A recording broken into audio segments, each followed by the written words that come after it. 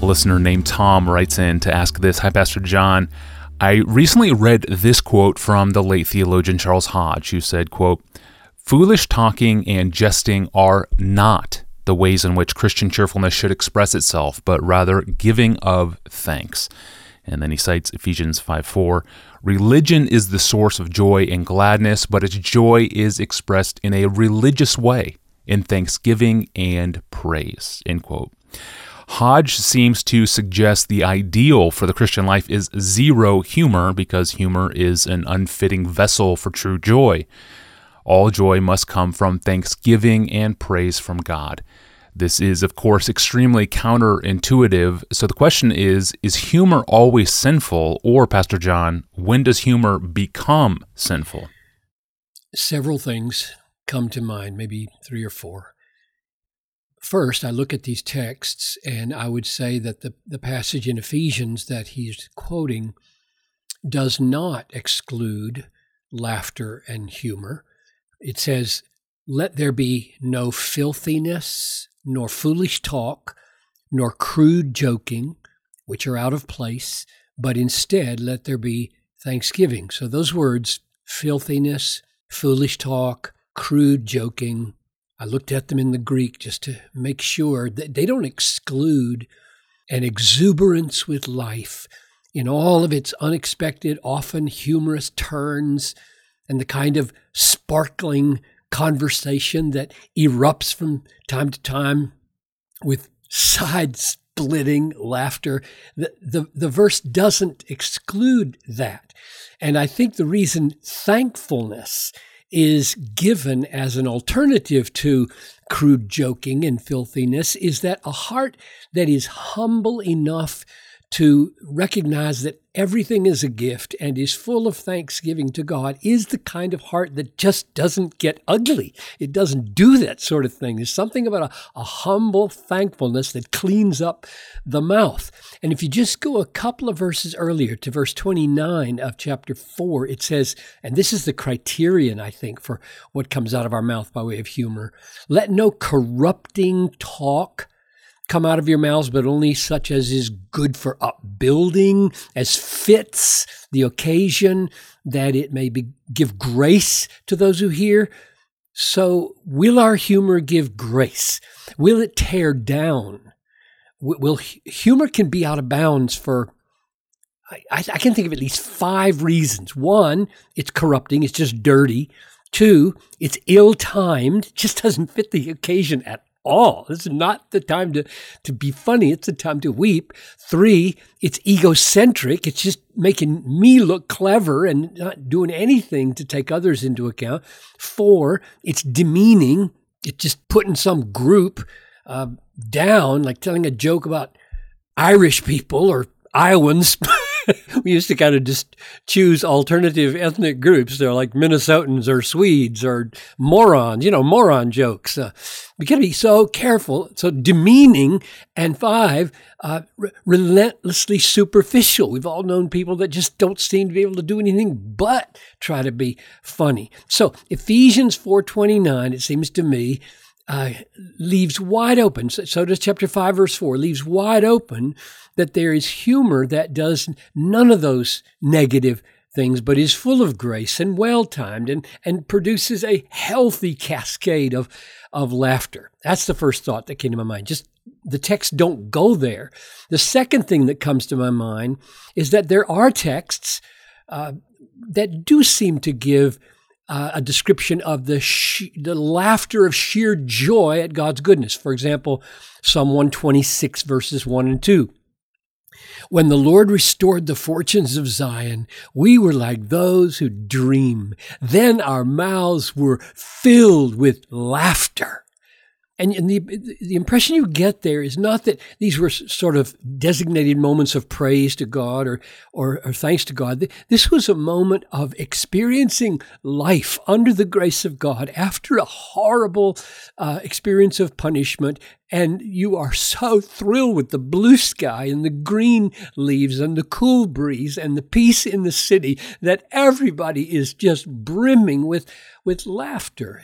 That's the picture you get, blessed by God. Third thing that came to my mind is to say that, and this is just experience now, belly shaking humor happens. It just happens in real life. You don't have to try to make it happen. And if you're a God saturated person, when it happens, you don't have to feel worldly that you are taken out of yourself with a kind of abandon in laughter. And I think, I can't remember, but I'm almost sure in one of these APJs I told my favorite story of this happening in church when I was using an illustration of, come on, everybody, you want to be a dolphin, right? You want to cut against the currents of culture, and you don't want to be a jellyfish. Who in the world wants to be a jellyfish? And little girl right in the third row raised her hand, I want to be a jellyfish. Everybody simply roared. I could hardly contain myself. I was laughing so hard right in the middle of a very important point. Now, my point there is you would be, I think, a very sick pastor if you just couldn't, if you didn't stop and laugh at that. Humor just happens. And another thing that comes to my mind is there's a difference. I got this from Spurgeon, whom I love.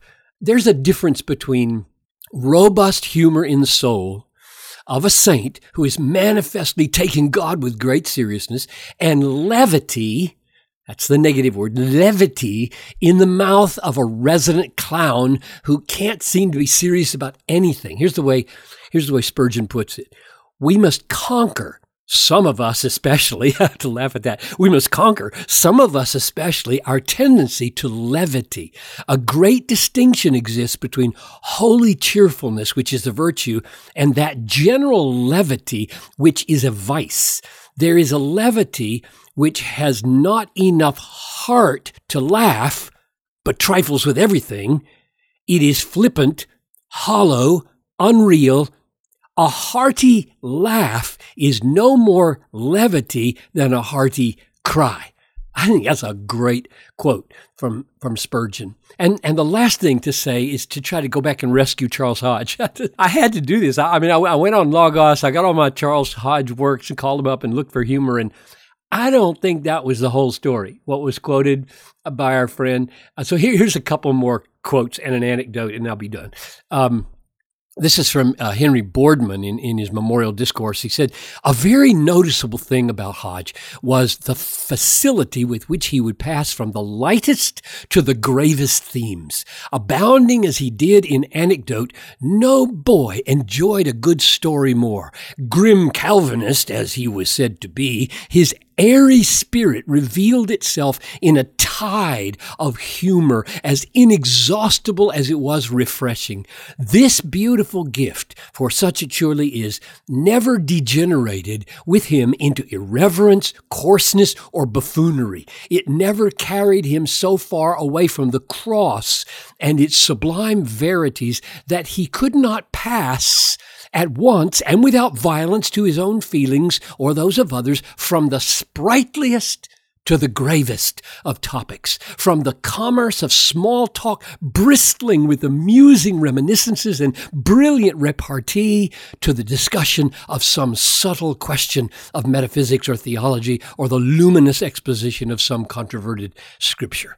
So if I could have anybody ever say something like that about me, I would be very happy that they got humor in the right place. His son, Alexander, told in his biography this anecdote. He said, in his examination of class, he was always kind and genial, and sometimes his vein of humor came to the surface.